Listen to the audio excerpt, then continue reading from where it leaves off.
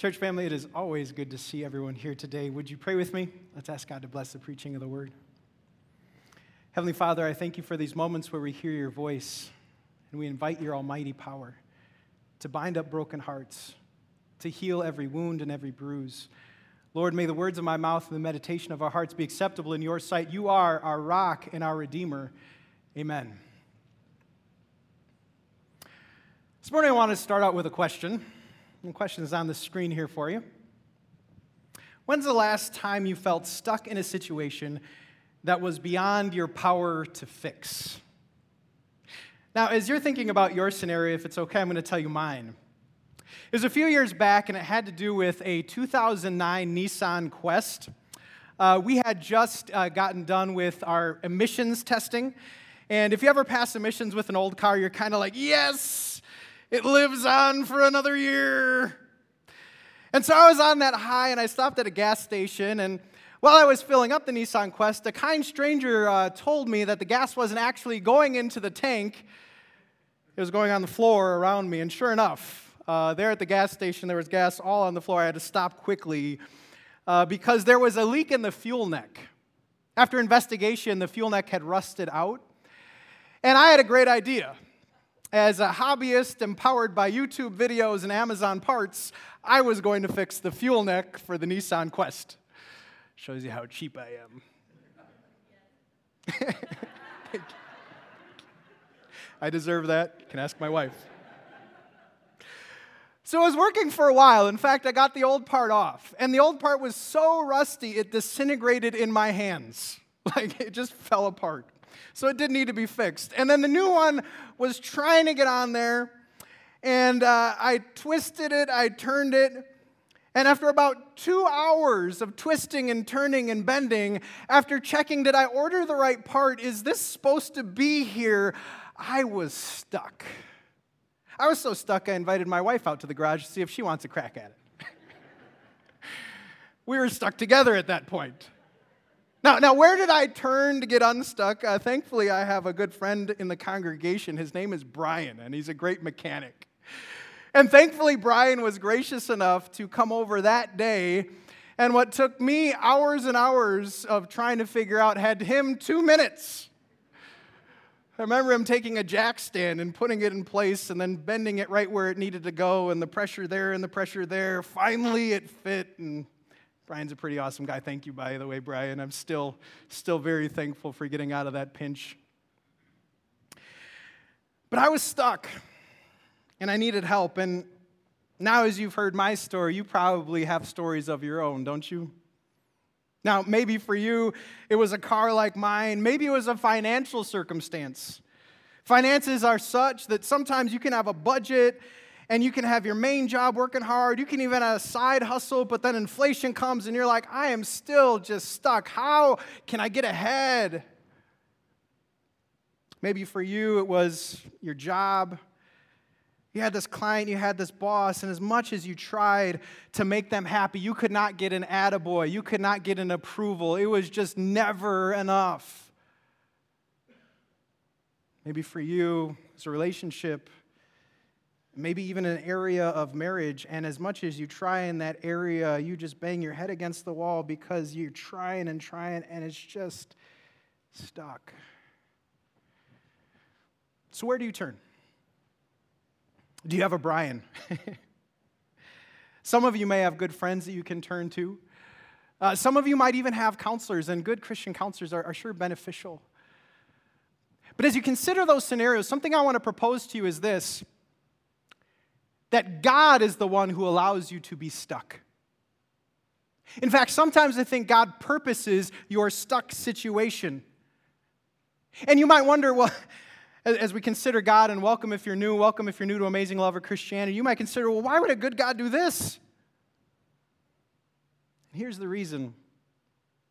So that when you and I come to the end of ourselves, we ultimately try to find Him. And so the first fill-in is this: that God allows us to get stuck so that we ask for Him for help.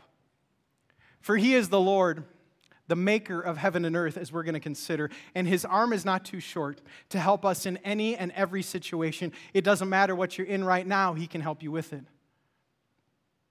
I know a good God allows this because I saw it in the life of the Apostle Paul. The Apostle Paul, as we saw in our first lesson, had a stuck situation that he called the thorn in the flesh. Now, about the thorn in the flesh, we don't know exactly what it is. There's a lot of commentary around it. Some people thought it was an eye problem because in one letter he asked, like, you'd gouge out your eyes and give them to me if you could. Some think that because Paul had been flogged and beaten and people threw stones at him, maybe it was chronic pain. And so that would make sense for all that Paul's gone through. Lord, take this pain away from me. But I'm really glad that God doesn't give it an answer for what it is because it's open.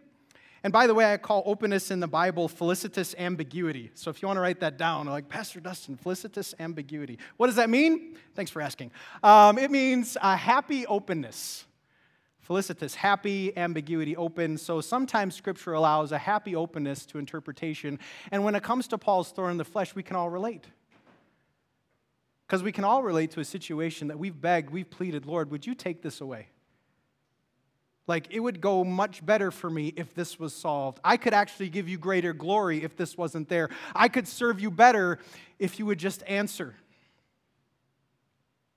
But if you know the story, if you read closely, you heard that God's answer was not to take it away. God's answer was that Paul would stay stuck in that situation. Because Paul, like us, needed to learn something. And while God didn't take it away, God did show up and he shared these powerful words, this perspective. He said, see, my grace is sufficient for you. For my power, it's made perfect in weakness. And if you came here this morning and you're still stuck in some way or another, perhaps the only reason is so that you would learn this message, that you would learn it is not about your strength. It is about the grace of God, who will either see you through and give you strength to endure, or he will change the day. And so the next fill-in is this, that God allows us to be weak so that we rely on his strength, because maybe you'd admit this is not our default setting, is it?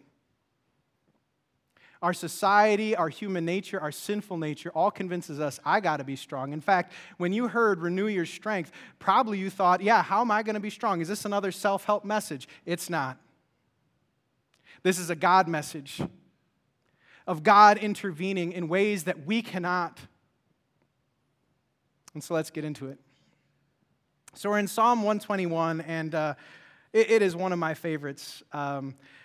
We were talking in our Pastors Network about favorite Psalms, and this was also my brother's favorite, so maybe great minds think alike. This was a favorite for my daughter, too. We talked once about Psalm 121, and this is one of the Psalms that I've actually given a title to. I've called it the Worry Crusher, and I don't really title much else, but this one I said, if you're worried, if you're anxious, this is the Worry Crusher.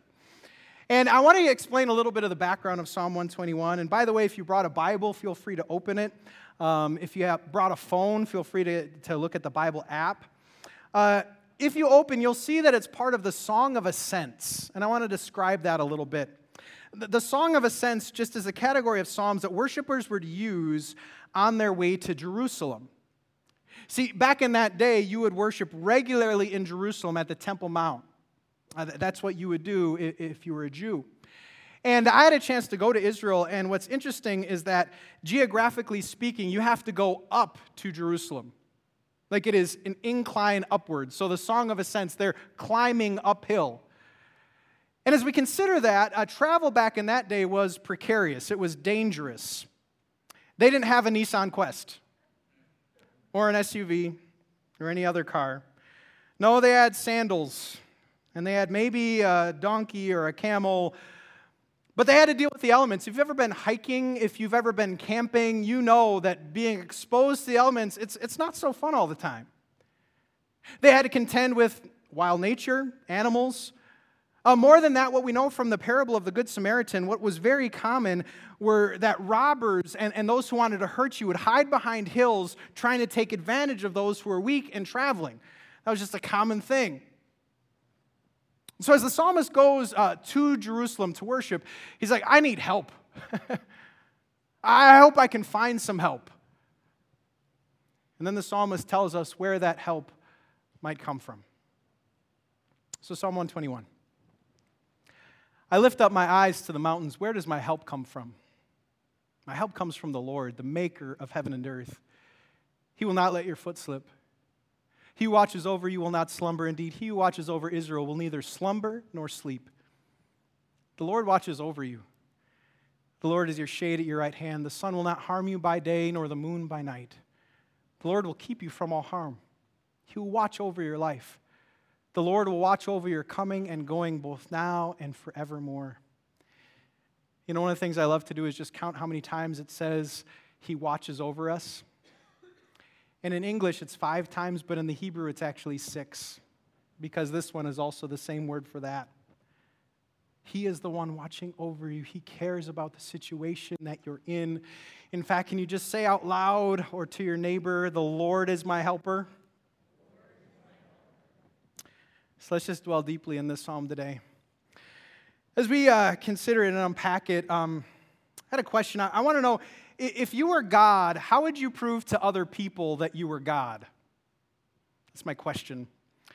There was this old movie called Bruce Almighty, and the main character, played by Jim Carrey, was trying to impress a young gal. And so what he did is he looked at the sky, and what he did is he drew in the moon a little closer. Do you have that picture?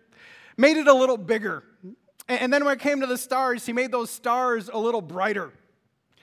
For me, I was considering if I would prove I was God, I think I'd start flying, just because I'd love to just start levitating.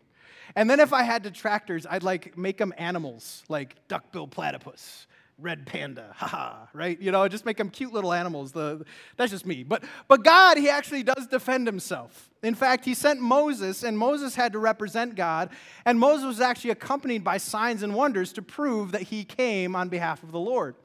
So different things that Moses did, he was able to stick his hand into his cloak, and out it came sick, leprous, and white. Then he'd stick it back in, and then it'd be all clean. At one time, he could pour water on the ground, and it turned to blood. And another thing he could do, he could throw his staff on the ground and become a snake. There's another time that God proves Himself through a prophet called Elijah. Do you remember this story, Elijah and the prophets of Baal? Oh, talk about a duel. This is great. And Elijah goes against 500 prophets of Baal, and they ask for fire from heaven. And whoever answers by fire, he is God. And the prophets of Baal, they do everything and anything to try to get attention, and nothing happens. Elijah says one prayer, and a fire so strong not only burns up the sacrifice, it burns up the stones of the altar. Have you ever seen fire burn up stone? They usually surround the fire pit, don't they? That's God. But if you read Scripture, there's actually one foolproof answer for the fact that He is God. It's creation. That's what He goes back to time and time again. I consider the universe, the stars, some pictures from telescopes. This is what they think is the origins of the earth. And I was walking in this morning and I saw the brightness of the moon. In fact, you could see the moon just as you were walking in today, and it's like, holy cow, that's amazing, right? And that's always God's hello. There is something bigger than you. In fact, we saw that last week. If you were here, you heard Pastor Jeff share incredible detail on the human body. Just incredible, the marvel that God made us. And then he shows up to Job. Job is wrestling with God, and why do you do what you do? And I'm so miserable, God. And at the end of Job, God appears, and this is what He asks of Job. Look at these words. Where were you when I laid the earth's foundation? Tell me if you understand. Who marked off its dimensions? Surely you know. God with sarcasm. Who stretched a measuring line across it? On what were its footings set, or who laid its cornerstone? While the morning stars sang together and all the angels shouted with joy. When it comes to this world, science can tell us that there is a gravitational pull, and there is the rotation of the earth and the earth's orbit. And while they can describe it, they can't explain how it came to be, can they? But God reminds us, I did that. I am higher. I am greater. I am stronger. And so when the psalmist says, where does my help come from? And then we hear, my help comes from the Lord, who is the maker of heaven and earth. We know that His arm is not too short. We know that if it seems impossible to us, it's not impossible with Him. We know we can tap into a power strength that is so large to help us in any and every situation. I was considering that our default setting is to turn to our friends and our counselors and other people, and they're all great. But do you turn to God first? And then to those? Or do you go there first, and then if I have nothing else, then I'll go to God? Or I think of our sinful nature and our culture, and our culture would tell us, just work harder, just try it again, just learn more.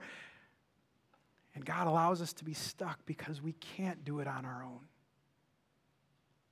A common Christian lie is that God won't give us more than we can handle. Have you heard that one? God won't give you more than you can handle. Have you maybe even said that one? That's actually not in the Bible. There is a passage that says He won't let you be tempted beyond what you can bear, but that's a different connotation. But I love how this is described. If God is on our side, He will help you walk through the unthinkable. You are never meant to handle it alone. And so God won't give you more than you can handle as long as He's in the picture. It's not more than He can handle. And He is your helper. And so your next fill-in is this. We renew our strength by letting go of our strength. See, it's not about us. Never was.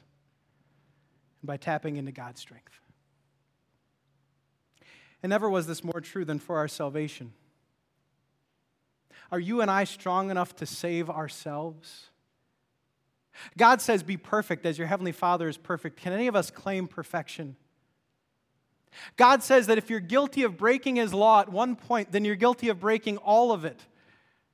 And so basically, if you could spend the rest of your life as a perfect person but still had a sin in your past, then you would not be strong enough to save yourself.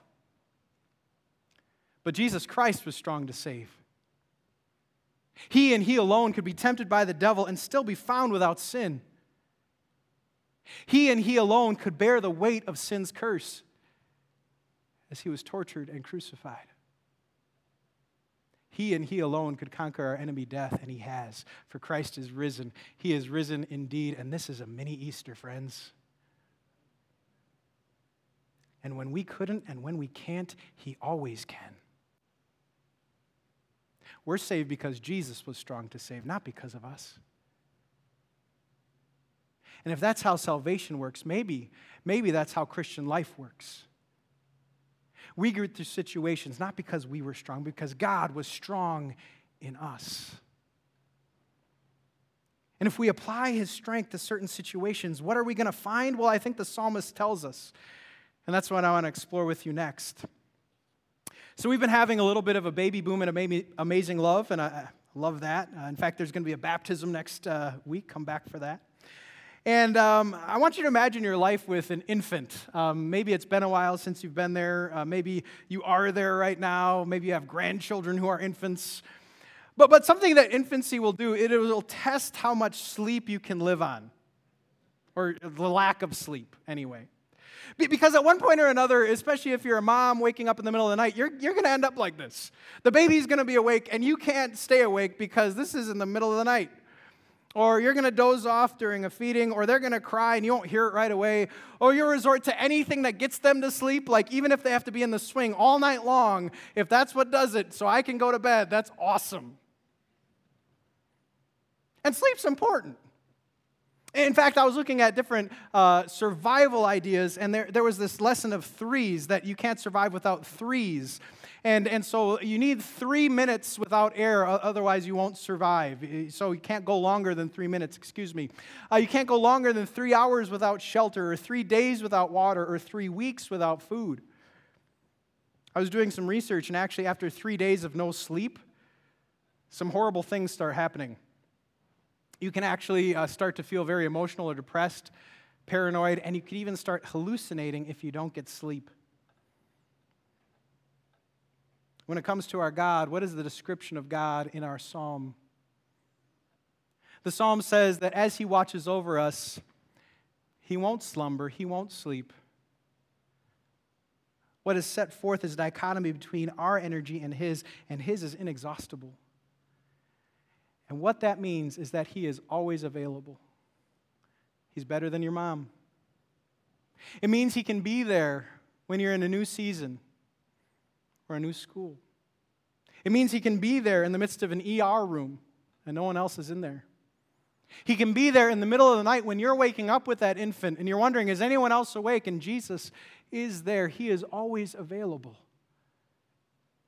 And one of the ways we can be strong is relying on that availability. So your next fill-in is this.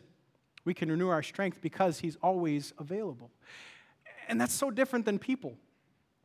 See, when it comes to people, you can find really helpful people who are not available, or really available people who are not very helpful.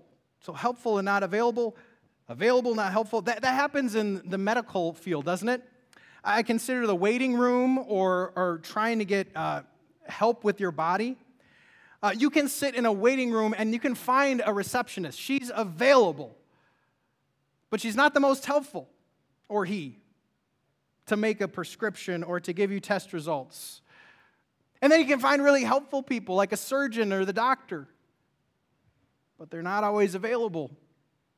You wait behind that door and you wonder, when is it ever going to open? God is reminding us he's both. He is helpful. He's the Lord, the maker of heaven and earth, and he's also available anytime. And prayer is just unleashing the arms of the Almighty into whatever situation you might find yourself in and getting the help that you need. The psalmist goes on and he says these words about God. He says, the Lord watches over you. The Lord is your shade at your right hand. The sun will not harm you by day, nor the moon by night. Has anyone ever been in a desert or a desert climate? I know that's not the Midwest here. I actually had a chance to go to Israel, and much of Israel is desert-like, very arid, very hot. These are the ruins in Beth Shan, and pretty incredible if you've ever seen Roman ruins. I thought they were better than the ruins in Rome. I also saw ruins in Caesarea Philippi, and again, it was very, very hot during that time. And I had a chance to find some shade under just basically an old ruin, and it was just a step down and in the shade. And when I was out in the beating sun, I was like, it was oppressive. I couldn't wait to be done with the tour, right? But when I was in the ruin and in the shade, I was like, oh, I could camp out here for a while. That's what shade does, doesn't it? And so when God is described as our shade, what he's really described as is our relief. With him, we find a hiding place. And so our next fill-in is this, that we renew our strength by recognizing the relief we have in God. For God is the one who can change the scenario. He can say a word and we can be relieved of that situation. In fact, some of you might walk out this week and whatever was in your mind, he can change it, friends. You might come back next week and you're like, that's not a thing anymore, because he gave relief.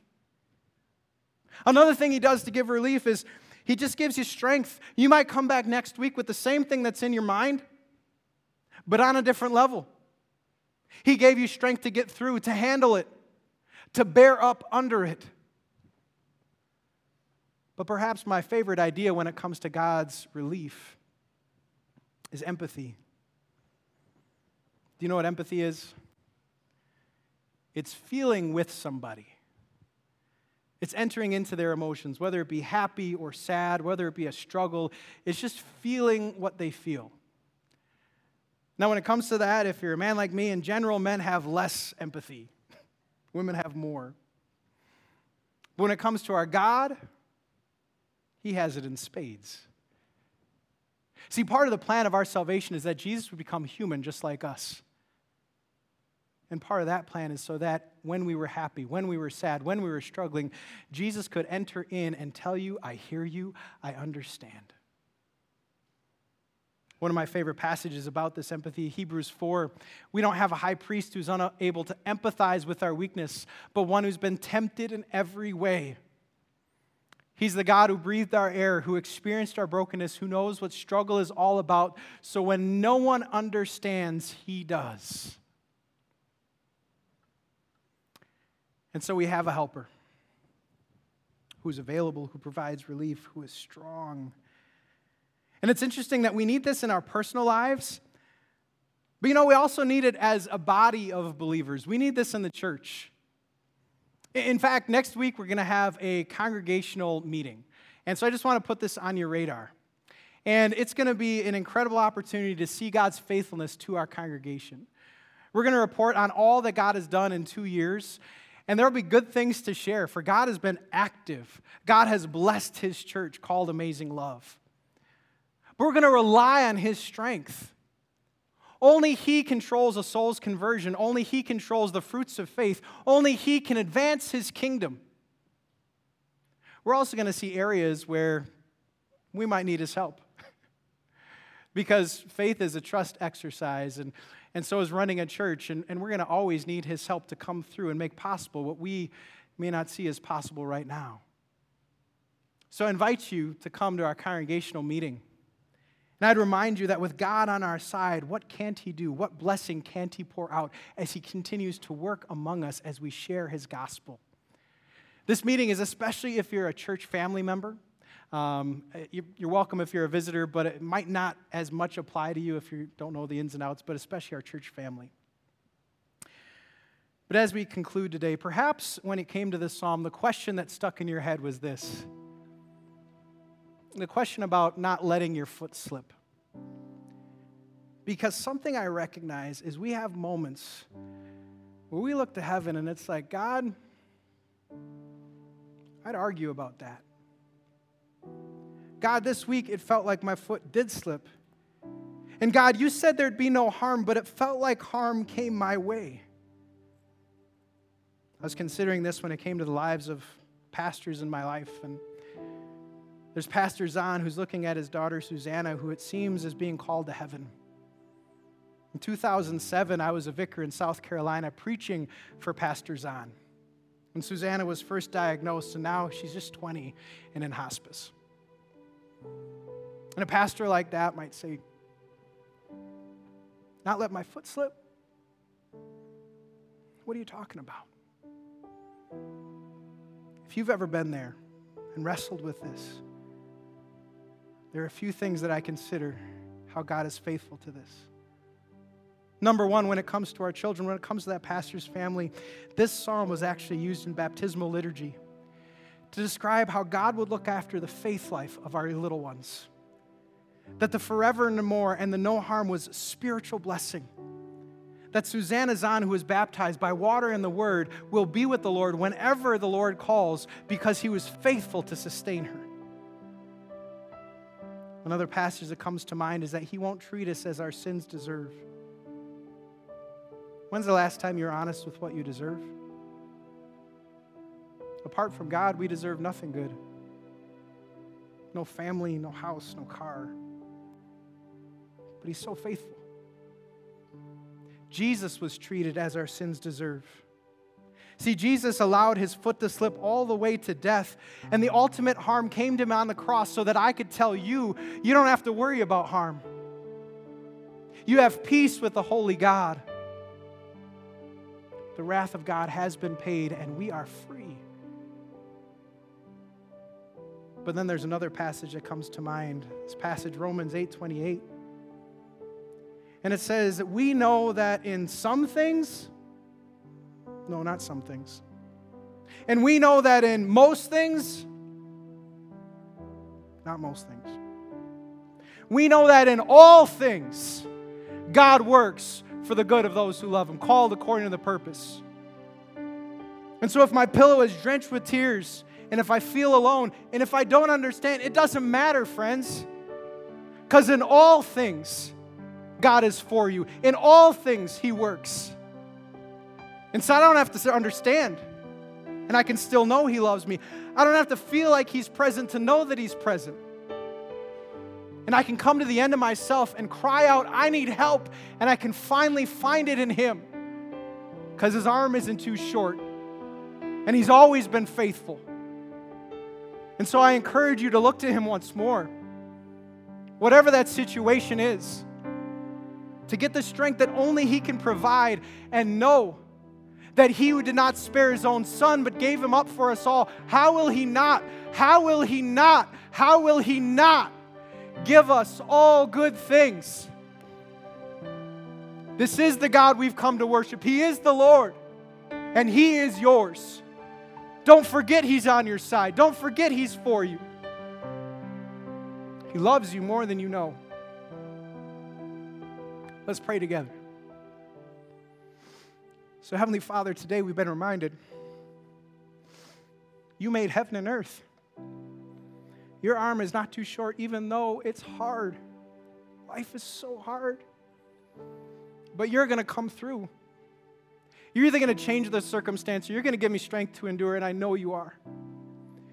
And Lord, I pray especially for the Zons. Give them strength to endure, Lord. Lord, I thank you that you're always available. You will never leave us. You will never forsake us. And I pray that the best things you make possible are for your name's sake, for your glory and for your kingdom. Advance, Lord, and move. And Lord, just be faithful. Help us to remember that you will continue to work all things for our good, and give us confidence in that.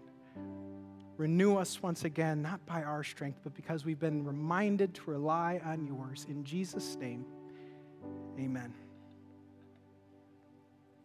And the peace of God, which transcends our understanding, may it guard your hearts and your minds through faith in Christ Jesus. Amen. At this time, we have the opportunity to confess our faith. Today, we'll use the words of the Apostles' Creed as we confess together. I believe in God, the Father Almighty, maker of heaven and earth. I believe in Jesus Christ, his only Son, our Lord, who was conceived by the Holy Spirit, born of the Virgin Mary, suffered under Pontius Pilate, was crucified, died, and was buried. He descended into hell. The third day he rose again from the dead. He ascended into heaven and is seated at the right hand of God the Father Almighty. From there he will come to judge the living and the dead. I believe in the Holy Spirit, the holy Christian church, the communion of saints, the forgiveness of sins, the resurrection of the body, and the life everlasting. Amen. All right, and now we turn our attention to some family matters. One is our offerings, and thank you for all who generously support the ministry of this church and our mission to reach the lost. You'll see just how faithful God has been if you come next week to our congregational meeting. And by the way, please put that on your calendar. We'd love to hear from you.